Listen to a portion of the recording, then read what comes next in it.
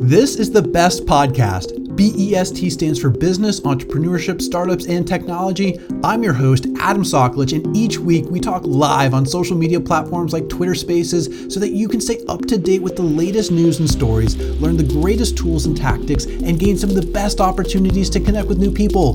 Special guests include top founders, CEOs, and experts. Plus, the audience is always full of fascinating people. Even Elon Musk recently tuned in.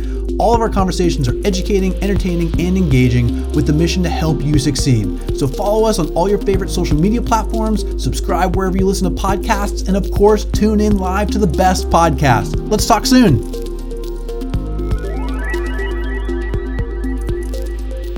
Hello, everyone. My name is Adam Soklich, also known as the Best of Live Audio, and I'm so excited to be here with you today.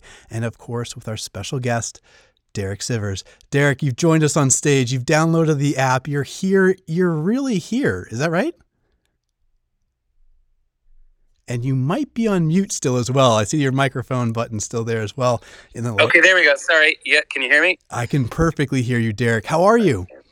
Good. And this is, my first time ever installing a social media app on my phone. I did it just for you, Adam. Let's set the record straight. That is incredible. Thank you so much, Derek. It's a pleasure to be here with you, especially because I've been following you and paying attention to you and reading all of your stuff for so long. But you and I have been talking back and forth on email for almost a year now. Is that right? Yeah. Wow. I am so excited. So this is the way live audio works. The room starts. People will populate in and out throughout the show. We're going to record it and, of course, share it afterwards as well. But if you don't mind, I'm going to do a quick introduction for you and then we'll dive in. So do you feel comfortable? Are you ready to go? Yeah, I'm good. Thanks. Excellent, Derek. All right, folks. Well, I'm so excited to be talking with Derek Sivers today.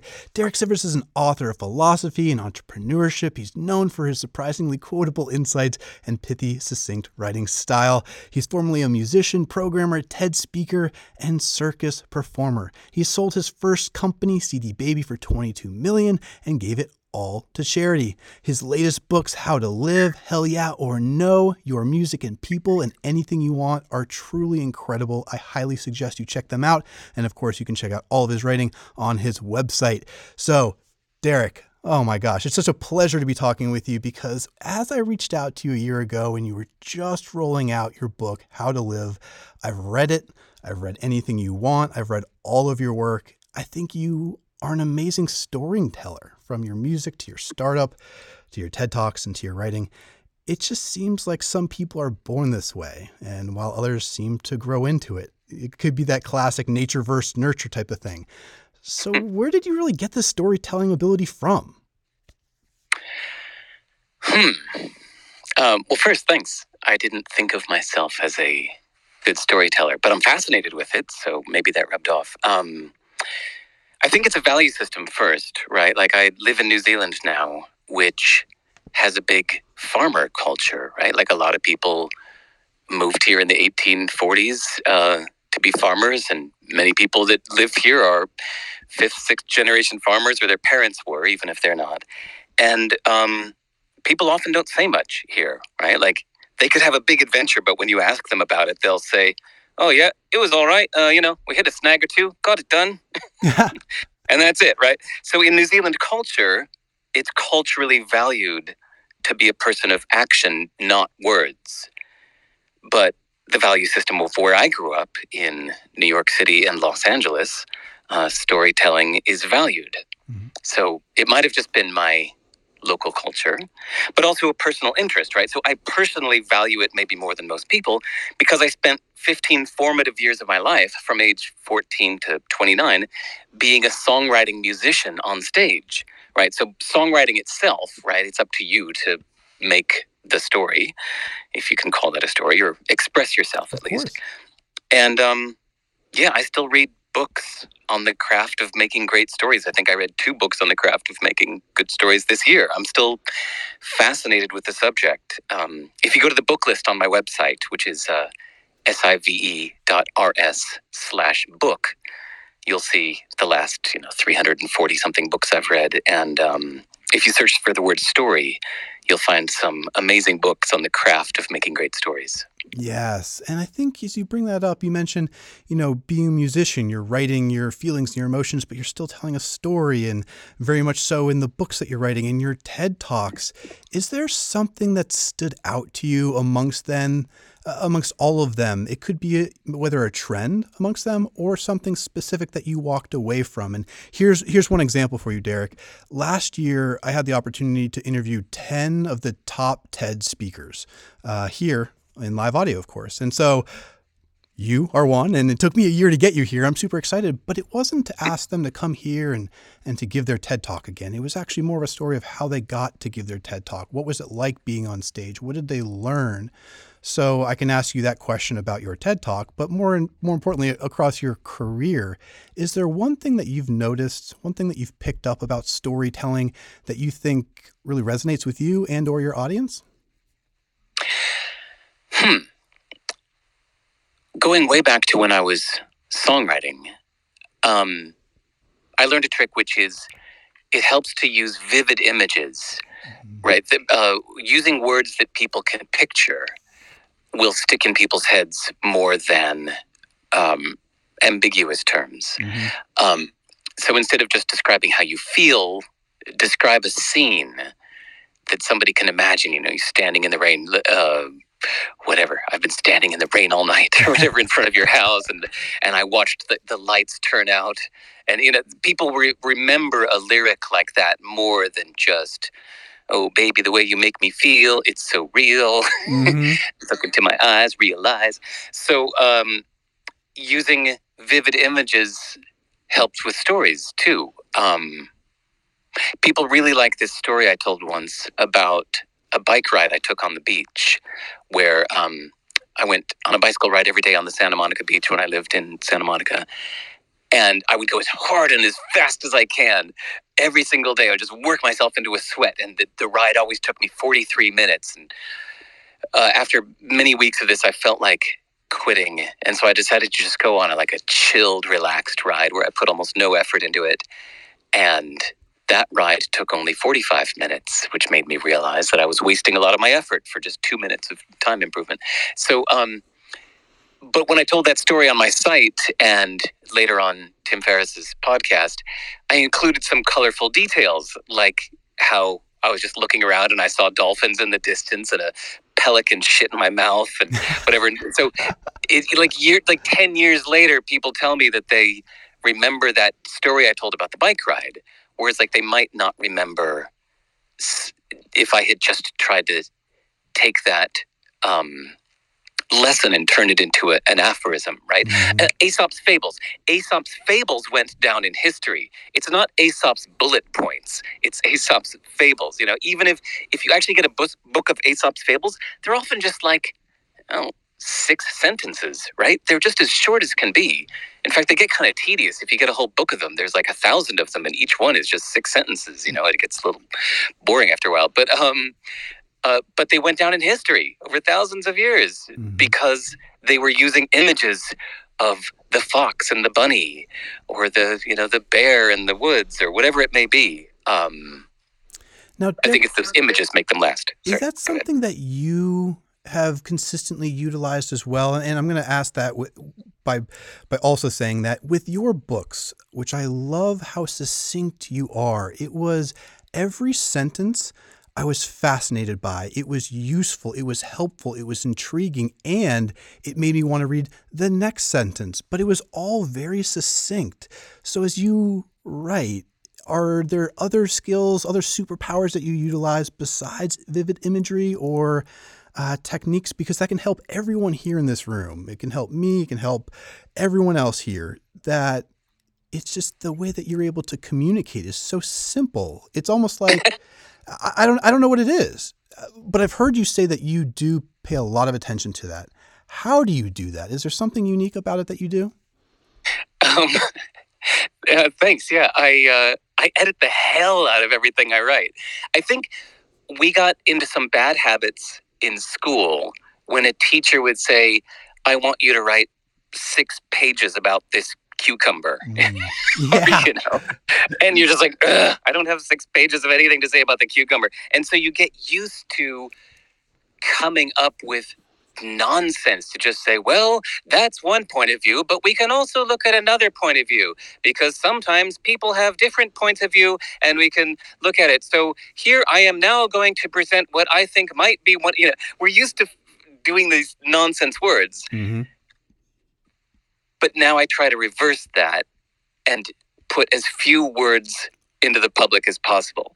So everything I write, the rough draft is extremely verbose. It's a pile of thought garbage that I love looking at things from many different angles. So as soon as I say one thing, I challenge it and I look at it from the other point of view. And as soon as I declare something to be true, then I challenge that. And then I ask myself questions and I question my answers. And it's, 80 pages of nonsense. Okay, well, let's do it actually, to be fair. I'll have like 8 pages of nonsense. And then I'll look at the whole thing when I feel pretty exhausted on a subject and I'll say, okay, what's the essential point of what I'm trying to say here? And I'll often make a simple outline at the top that's just like, 5 bullet points. I'm like, that's what I'm really saying. So then I'll skip the rest and just post the outline. And that's why most of my blog posts are only like, 20 sentences because they're basically just the outline of my thought process on the subject. I learned the hard way running CD Baby that the more you say, the less people hear. Meaning, if you send somebody an email that's like 6 paragraphs long, almost nobody's going to read the whole thing. Yep. But if you can find a way to make those 6 paragraphs into 4 sentences, then they'll probably read it. They're way more likely to read it. And I learned that the hard way because I had 2 million customers. And so when I would email everybody an announcement saying, hey, there's this new thing on my site that you can use, if I said that in too many sentences, like 50,000 people would reply saying, I don't get it. How do I do it? And I'm like, it's right there in the 12th sentence. It says right there, here's how to do it. And I just like, well, my fault. I used too many sentences.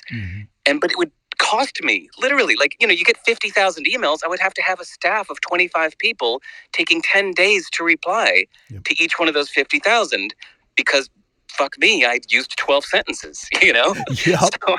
So I learned, all right, I've got to say this in like 4 sentences. Yep. Otherwise, I'm going to pay the price. So yeah, there's where I got my succinctness. So we talked about vivid imagery. We talked about succinctness. Now let's talk parenting. And I'll relate this back real quick for you, Derek. So we're both dads, right? And kids ask tremendous questions. I have a 6.5-year-old daughter, and she can ask me the most simple questions. And sometimes she asks me to explain, quantum physics. And I can't wrap my head around that, or let alone make it very succinct for her, right? So these challenging questions, I try to take that and utilize that throughout my life. It's the same way if I'm talking with you or a CEO of a billion-dollar company. It's just explain it like I'm 5. Have you heard of that concept before? Yeah, of course. So it can be helpful for everyone. What are some insights that you've learned from your career? So we're moving a little bit beyond writing, but just from your career about entrepreneurship. And how would you explain those concepts to a 5-year-old, for instance, your child, right? And have you actually started teaching your child any concept of entrepreneurship? Ooh, I haven't, but all right, I can tell you what I would tell him. Entrepreneurship. Okay. Well, first, I would never use that word. That's an unnecessarily complicated Frenchy word. Real quick, explain that word to a 5-year-old then. Right. Okay. So I'd say just do or make something that your friends really want or need. Do it just because you like making them happy. But if it costs you something to make it, well, then you have to charge them at least what it cost you to make. And if it gets really popular and lots of people want it, you might not be able to do it all yourself. So then you would teach other people how to do or make it for you. But then you can make it whatever you want it to be, right? So you can make it so kids pay you using funny faces or farts. You can decide that mean people have to pay $1 million, but nice people get it for free. You could decide that maybe this thing you make, you're going to bring it to their house or make it so that they have to come over to our house to get it. You could make it like a club. So if somebody buys 3 things from you, then they can come into your secret hiding place. So I would tell my kid that really it's like inventing a new game. It's fun to see what people like and don't like. And when you're sick of it someday, you can stop. You could just stop doing it. Or let some other kids pay you to take it over and keep it going without you. Mm-hmm. So I love everything that you just said. And even when you started saying you could give it away for free, so we could talk about your sharing model. I want to get to that in 1 second, though, Derek, because to take a step back, I love little side questions, right? So as we talk about parenting and teaching them, what's something that you've been teaching your kiddo this year, though? And this just may resonate with all the other parents out there, right? But how old's your kid, if you don't mind sharing, and just something that you've taught them in the past year? He's 10. Okay. And let me think. Past year, generosity. Today, okay, well, let's just do this morning. I just an hour ago took him to. He's on a school holiday right now, just this week. They have a school holiday, so he's doing like an outside kind of outdoorsy kind of just play in the woods kind of program this week. So we have 3 pet mice in a cage. And for the first time ever, I just brought the pet mice to the camp today. And he has one of those 3 that's his favorite. So he said, okay. And then the one that's his favorite is named Demon. So he said, okay, but I'm going to let the other kids play with the other 2, but not Demon. And I said, okay, imagine this. Imagine if you went to your thing and there was some kid who said, who brought this really cool weapon, but said, only I can use it. None of you can use it. I can hold it and you can look at me holding it, but none of you can hold it. I'd say, you would think that kid is a jerk, wouldn't you? And he goes, okay, point taken. And I was like, so I said, yeah, don't worry, like, be nice. I said, on the other hand, imagine if that kid with the cool sword said, hey, I've got this really cool sword. Here, do you want to try it? And imagine if that kid actually just let you play with his sword. And like, you would think that was a cool kid. You'd want to be that kid's friend because that was really nice of him to let you play with his sword, right? Yep. So yeah, you should let the kids play with Demon. Don't worry. And he's like, okay, I'll try that. So yeah, his mice are with him in the forest right now, and I'll find out in 5 hours how it went. Awesome. I love that. And this is a perfect transition because another thing that I think it really resonates with me, but you can see it throughout your work. You talk about sharing, right? Giving in a way. And it's a model that you have. Now, this is very inspiring for me, especially because a few years ago, I learned from an entrepreneur who said, give, ask, right? You can give so much. And after a while, then you've built up such a great relationship. You're able to kind of make an ask in some way, one way or another. So in one of your chapters of your book, Anything You Want, which I highly recommend folks in the audience, you go check out, is about the co-op business model. It's sharing whatever you've got. I want to flip it for a second. And what I mean by that is when have people given you something that has made a big impact on you? And why do you think people are compelled to do some of these acts of kindness just completely out of generosity? I don't expect that all the time, but some people are just givers, right? They're givers. So for you, I know you have these business models of the co-op and sharing, but flip it. When has someone given you something that made a big impact on your life? How old are you? 37. What year did you get online? Do you remember? Well, my dad got me an Apple IIc when I was 5 or 6, so 91, but that wasn't online, so 94, 95 maybe, mid-90s? Okay. Were you there actually in like the early days, like 94, 95? Yes. Did you get on? Yep, that's me. Okay. So the internet had a very different feeling back then. I remember after being on the internet for like a year when people were talking about making money on the internet, I was like, you don't make money on the internet. That's like somebody walking into a library, like, how can we make some money out of this? I'm like, it's a library. Relax. It's about learning. So to me, what I loved about the internet when I first got on in 1994, it was this free, generous sharing place where people would share what they've learned. There would be forums. Like at the time I was running a recording studio in New York City, and and I was using, say, like Pro Tools or this Tascam reel-to-reel thing or a Mackie deck, and you could go ask questions, and you could say, hey, my Pro Tools card isn't syncing with my USB bus, or actually they didn't have USB, whatever. It wasn't syncing with my bus.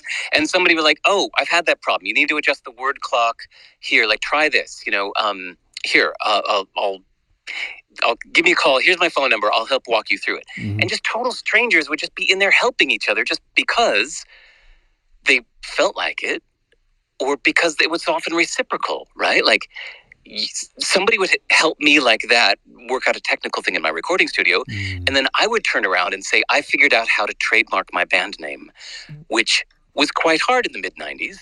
And so once I was done, I spent hours creating like a thorough tutorial for everybody else, like, here's how to trademark your band name, right? So I did that in return. And same thing with copyright forms and stuff like that. So I think the big answer to your question first is like the generous internet.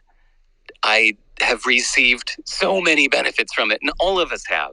Like, we should be thankful for all these people out there that share what they know, right? Like, not just forums where people answer questions like that, but all those people in the world that are writing really helpful articles, usually making no money.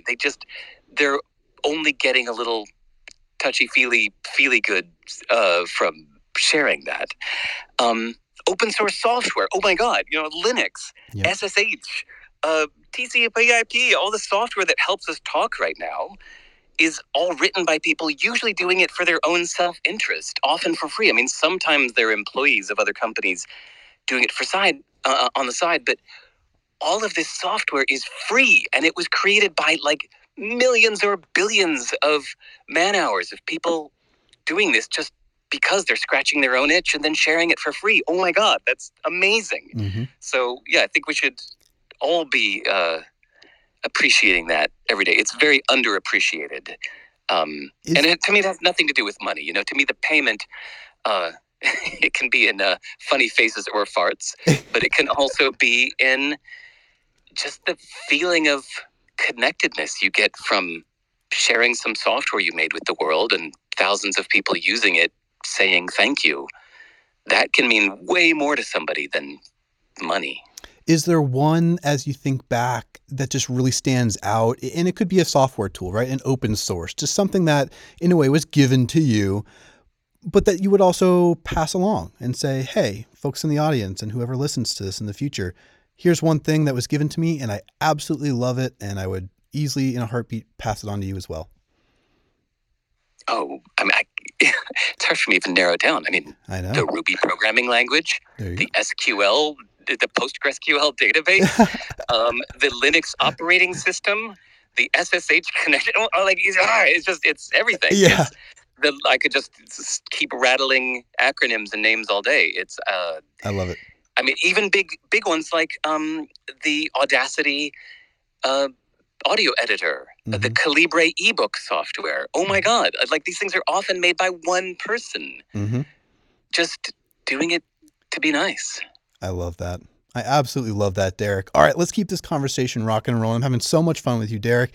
One thing that I was shocked to find out about you as I was just learning more and more over this time. And, for folks, if you know about Derek, or of course, if you're learning about his story when you're a musician and you're there on stage or you're there giving a TED talk, you seemed extroverted to me. Yet, as I found out more about you, you're very much introverted, right? So this is a fascinating topic for me. And it's something that, even as I host these conversations on Twitter and other platforms as well, Twitter's come to me and other platforms and said, Adam, you're great at having conversations and helping people engage and connect. What else can you do to help pull some people out? Because there are lots of introverts out there, and especially on a platform like Twitter. Now, I don't want to force anything, right? It's just whatever makes people feel the most comfortable. At the same time, I'm wondering, what are some of the strengths of an introvert? How do you embrace them? And then at the same time, how can introverts share or give more about themselves to the world if they wish to? Did you read the book Quiet by Susan Cain? I interviewed Susan Cain for that book Ooh. a year ago, September 30th, 2021. So yes, I did. All right. Cool. Okay, so what I loved about the book Quiet is that she defined introvert and extrovert not as, you being shy or not being around other people or something, but in terms of sensory input, that extroverts require 8 drops of lemon juice on their tongue to require the same amount of stimulation that an introvert gets from 2 lemon drops. Like they just measured this with neuro response or whatever. So once I heard that, I went, see, that makes so much more sense to me. That's why I prefer a great book to a great party. Mm-hmm. That's why Burning Man sounds like hell to me.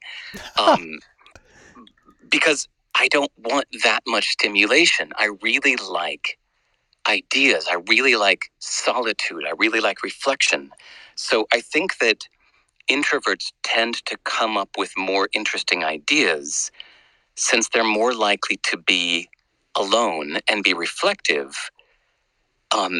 Their ideas are not like crowd think, because they're often not in a crowd, they're by themselves. I think introverts give more time for quiet reflection, which is where most real learning and insight happens. I think you can take in input, but if you're not giving yourself time for reflection, then you're not really internalizing anything. You're not really coming up with your own thoughts on things if you don't put aside time for reflection.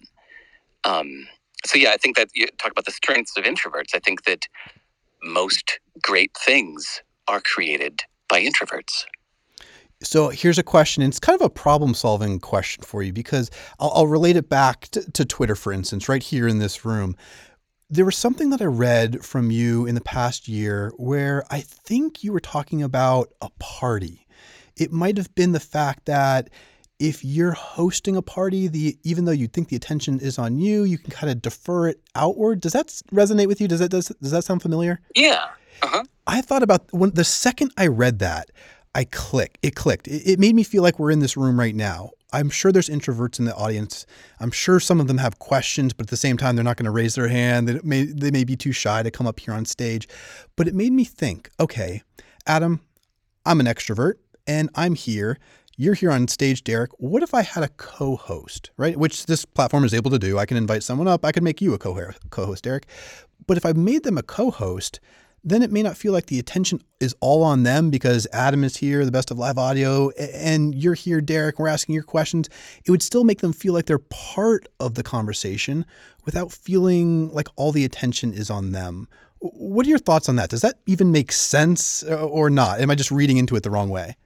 It makes sense, but I think it's a misunderstanding of the introvert motivation. I know a lot of musicians, and most of them are introverts, but yet they love being on stage, and so do I. Mm-hmm. Because when you're on stage, you can control the interaction. In fact, it's really a great way to get up on stage for 1 hour or 2 hours or whatever it may be, connect with hundreds of people in 2 hours, but kind of on your terms. And then you step off stage. Like you don't join the after party. You go back to your hotel room, mm-hmm. And you go, and it's wonderful. It's actually the perfect balance. So I think it's a misunderstanding to think that introverts don't want attention or don't want to be on stage. Do you have any advice? What I mean by that is I host a lot of these conversations. I bring people up from the audience. Sometimes I even get DMs saying, hey, Adam, can you ask this for me? I just don't feel comfortable on stage. But I feel like they sometimes want to. Is there something that you utilize as a tip or trick or something like that folks here, even right now listening to you, can go utilize, whether they join another Twitter space or whether they want to go give another TED talk? You know what I mean?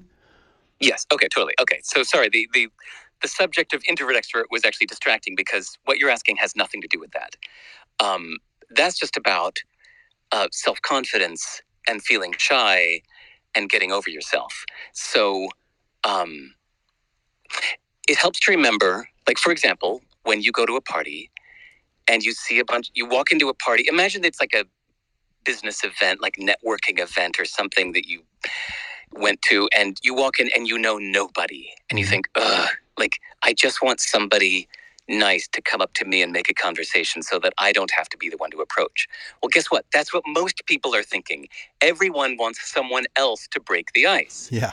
And once you realize that, you realize, like, okay, it's not going to be pleasant for anybody to be the one to start. So I'm just going to do this as a favor and just get over any self-confidence hurdles I may have and just do it because it's the right thing to do. So yeah, I'll tell one tiny example of that. Actual real example is the first time I ever went to TED, like not a TEDx, but like the big, giant, expensive, intimidating main stage TED in California. I had this. I went in and didn't know anybody and just was like a fly on the wall and hardly talked to anybody after 3 days.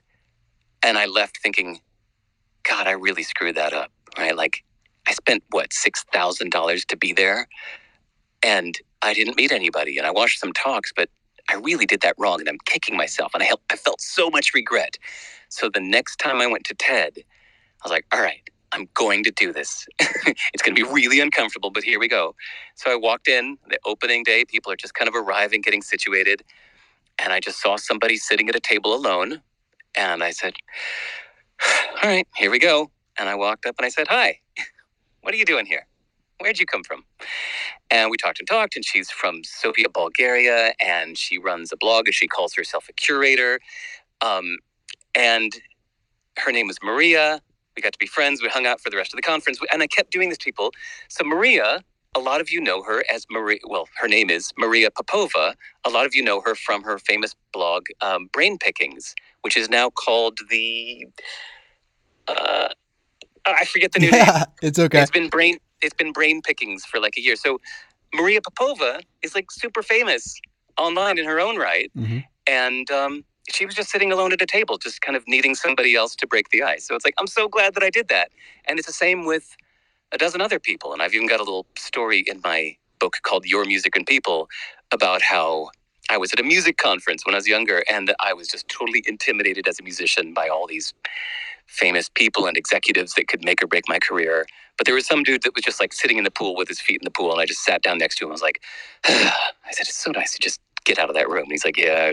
We talked for a bit, and I found out later when he said goodbye that he was the vice president of A&M Records or something, and we've been friends ever since. And it just helps you to keep this rule of thumb that everyone is waiting for someone else to break the ice, and just take it on yourself. Even though it's uncomfortable, it's the right thing to do.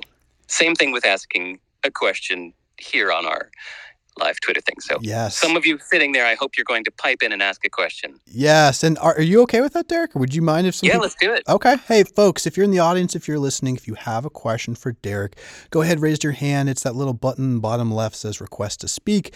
We'll have a queue, and then I'll bring you up in just a moment. And while we wait for some people to do that, I have a question about, all of this is fantastic. And something I've learned from you is using the ability to reflect. And you once said, I'll quote you here, I feel like the reflection time is when you really learn. The moment when you read somebody else's idea, that's a wow moment, but you don't really learn it until you've put aside the time to reflect on it. End quote.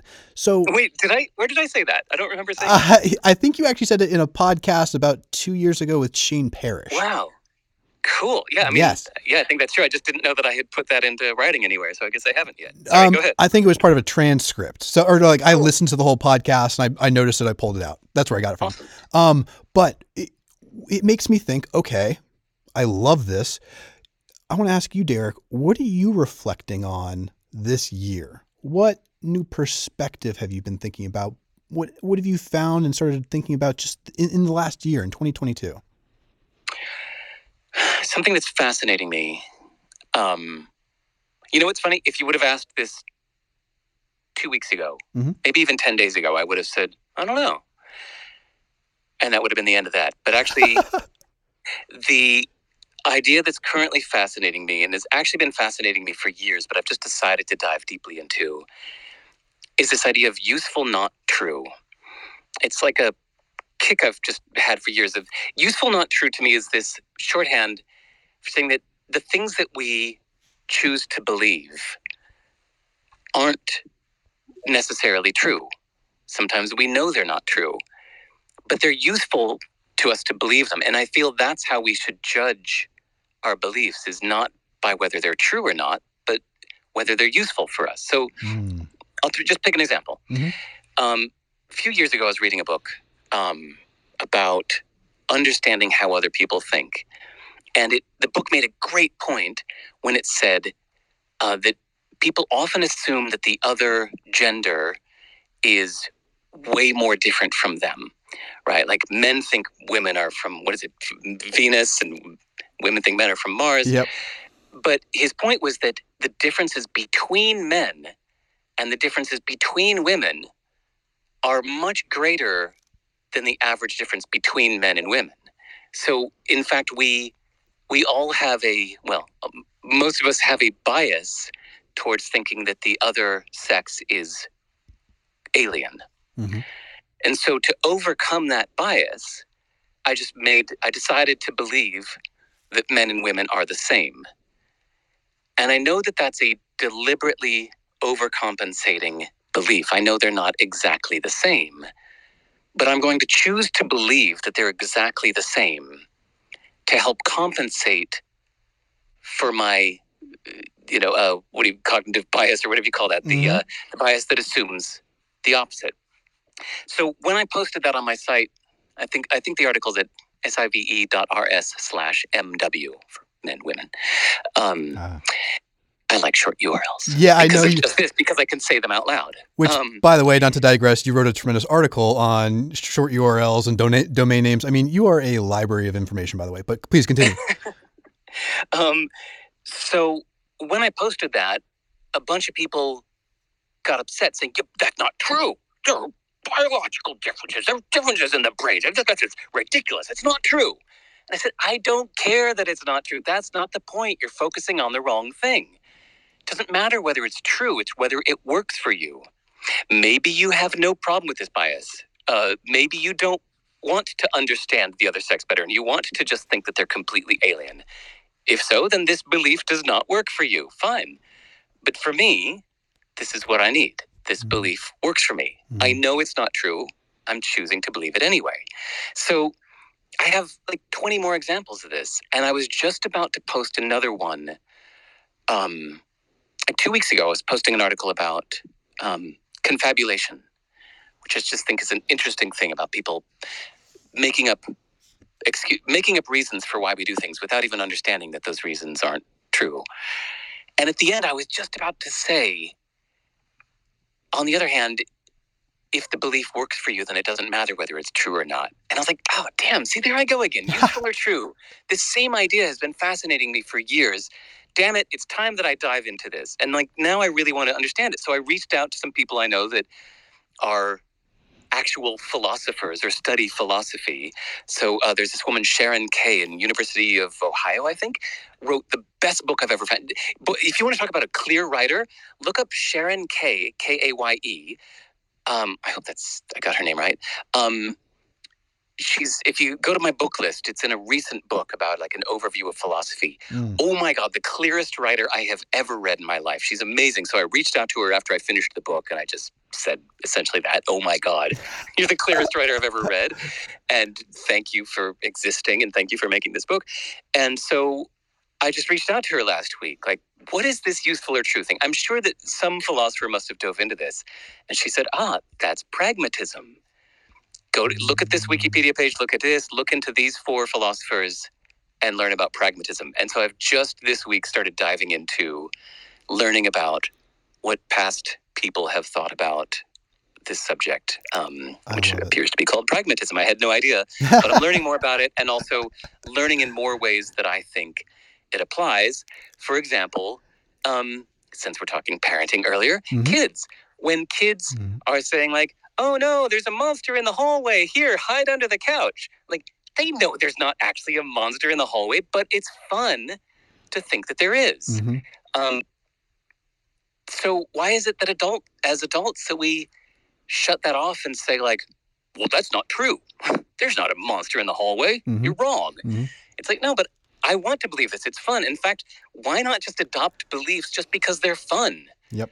Like look into, pick up a book on philosophy or even like a religion that you've never even, that you know nothing about. Pick up a book on Baha'i or Jainism or something. And why not just learn about it and see if you can adopt some of those beliefs or practices just for fun, like a kid hiding under the couch. I absolutely love this, Derek. This is fantastic. Okay, I at least have one more question, but I want to make sure that we use the power of live audio and we connect with some of your fans, some of the audience members here.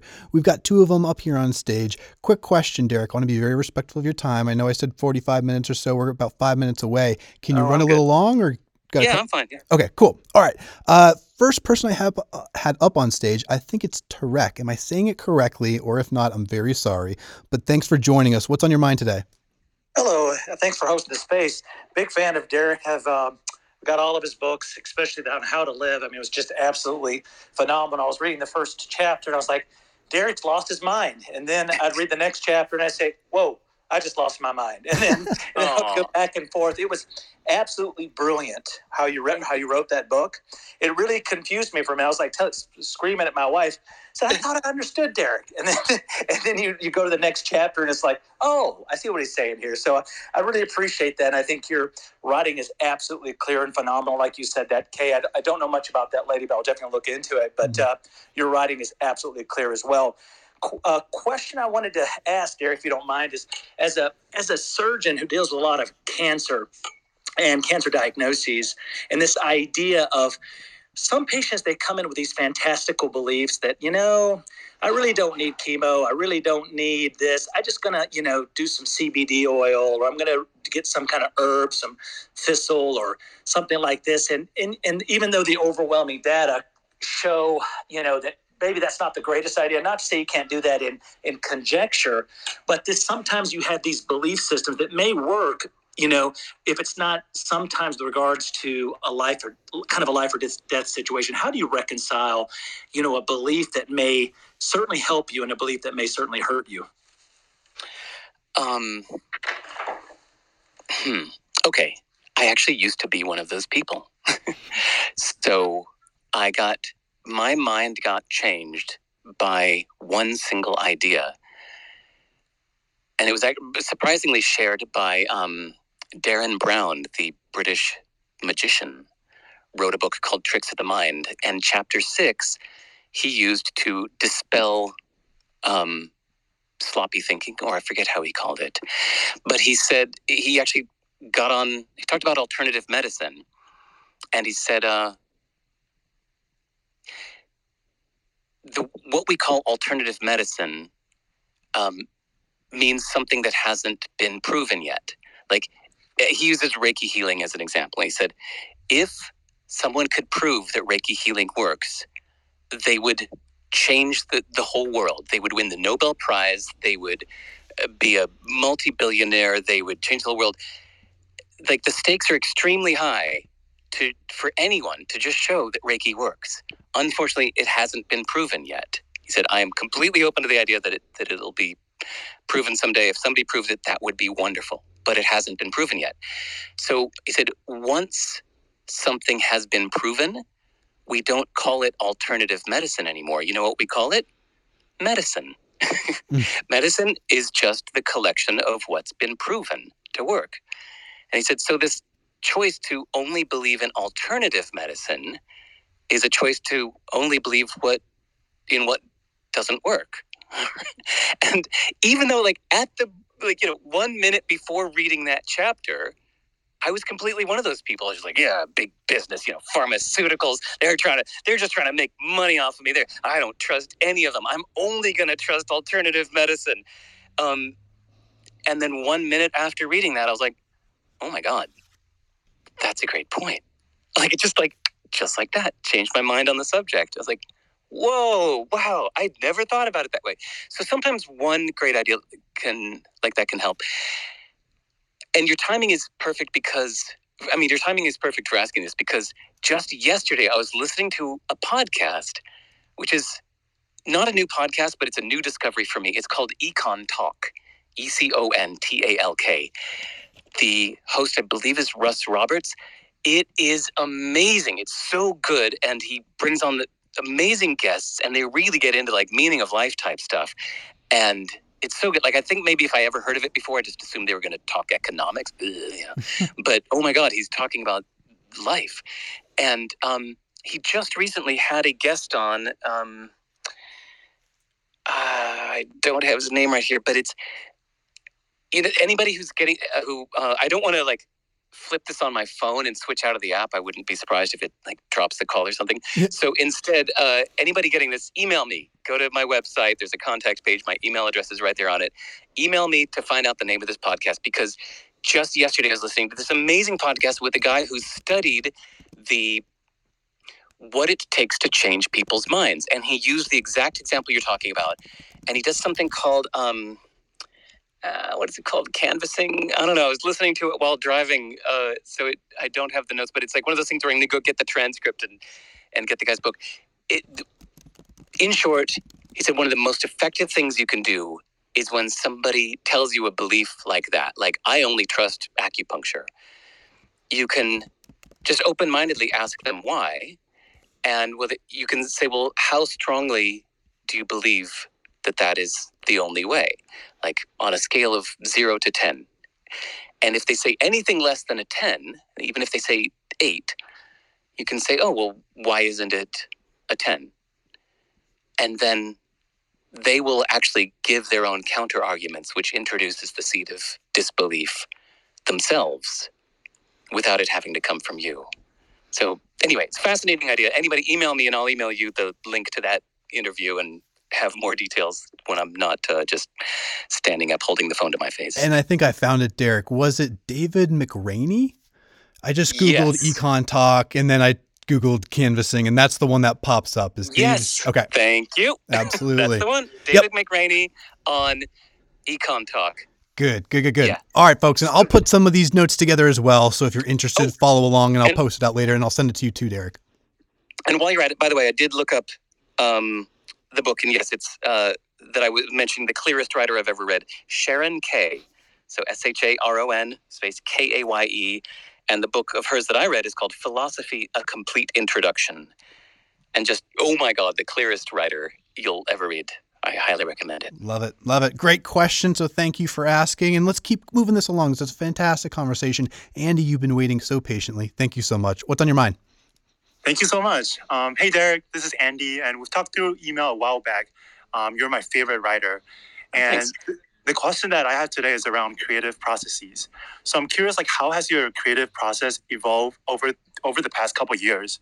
I know this is kind of like a broad question and it's different for everyone. So I would love to hear how we can learn from your journey of finding a process that works for you, especially as someone starting out. Thank you.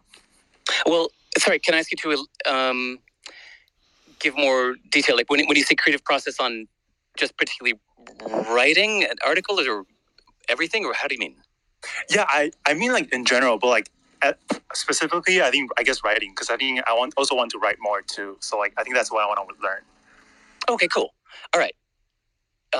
This I can talk about. It's kind of like I said earlier when he was asking about my rough draft. When I was talking about my rough draft versus my succinct final output. So I highly recommend picking any subject that interests you,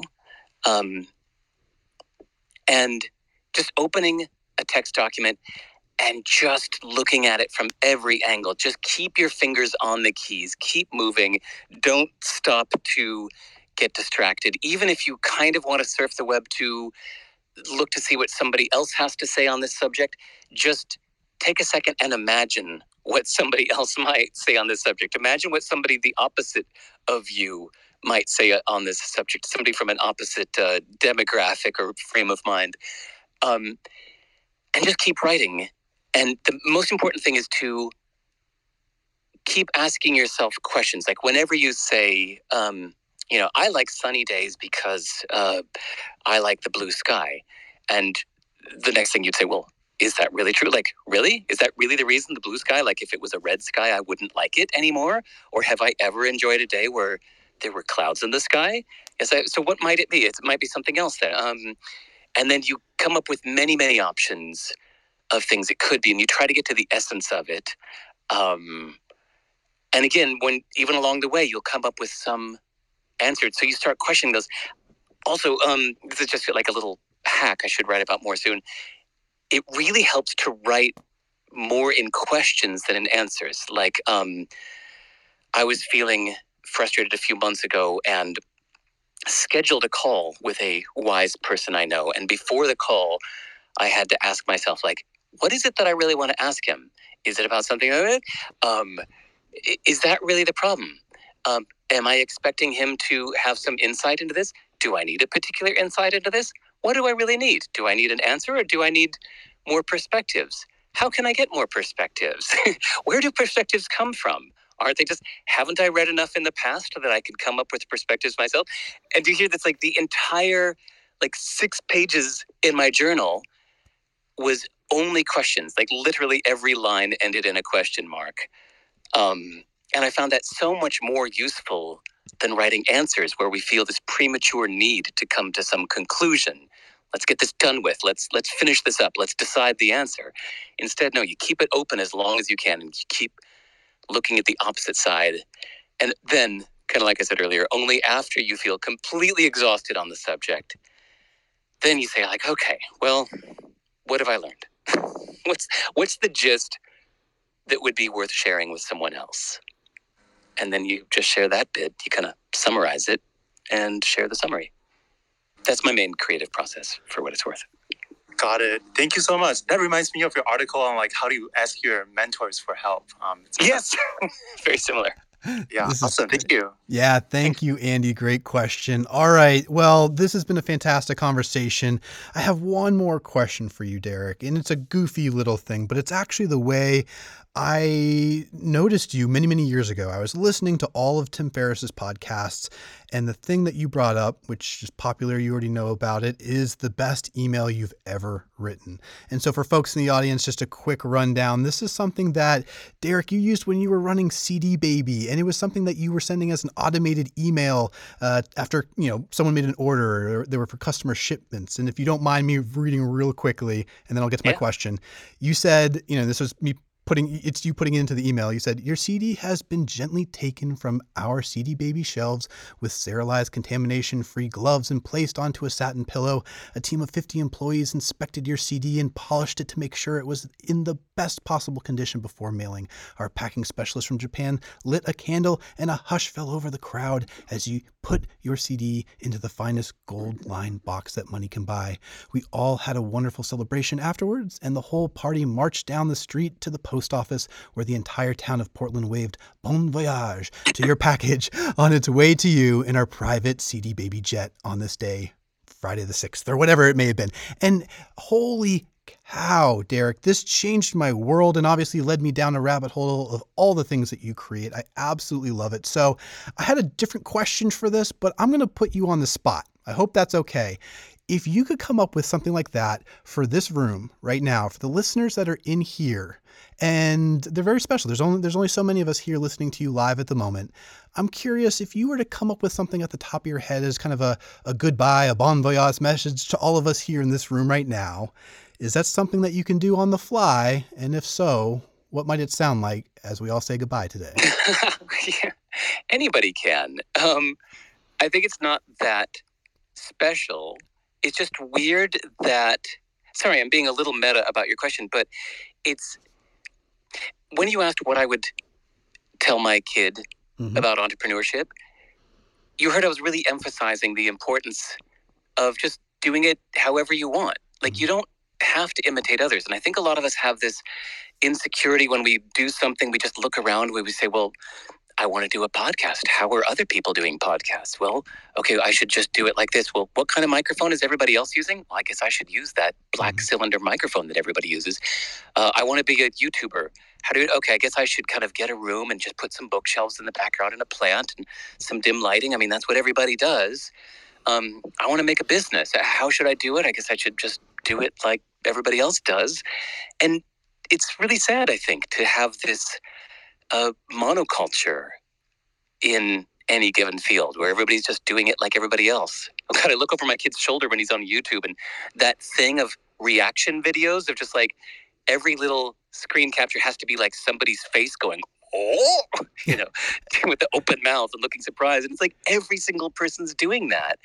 And no, so I think it's not that email I came up with is so amazing, because it's not. It's just a little bit of, it took me 5 minutes, a bit of fluff.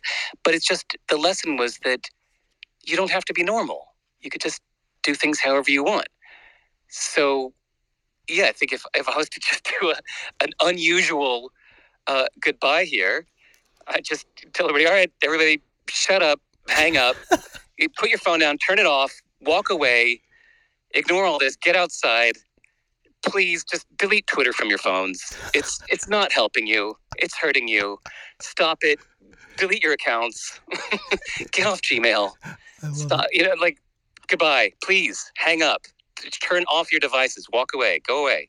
I love it. And for the record, folks, by the way, Derek, it took me over a year of us talking, and you're finally here. I'm so excited. But you messaged me the other day and you said, for the record, this is the first time I've downloaded a social media app, and you will probably delete it right after this. So I'm going to. There you go. I was not happy about it, but I'm like, all right, Adam, I'll do it for you. You did it for me. So I installed Twitter yesterday. Yep. You did it for all of us. I'm going to delete it in 1 minute. You did it for all of us, Derek, and we greatly appreciate it. This has been fantastic. I always like to recap everything that we covered today. I mean, there's so many great insights about storytelling and utilizing vivid imagery. Of course, writing succinctly and editing the heck out of your work. We talked about entrepreneurship and teaching our kiddos about generosity and sharing. We talked about introversion and breaking the ice. We talked about reflection and what you said being useful, not true. You folks, you can dive into it. I'm recording this so you can listen again later. We talked about alternative medicine. We talked about creative processes. I mean, holy cow, we talked about a lot. And then finally at the end, you don't have to imitate others. Derek Sivers, this is an absolute pleasure. It's an honor. Thank you so much for joining us today. Great. Thanks for having me. And anybody, of course, just send me an email. Go to my website, send an email and say hello. He will really respond. I can guarantee it. All right, Derek, go delete that app.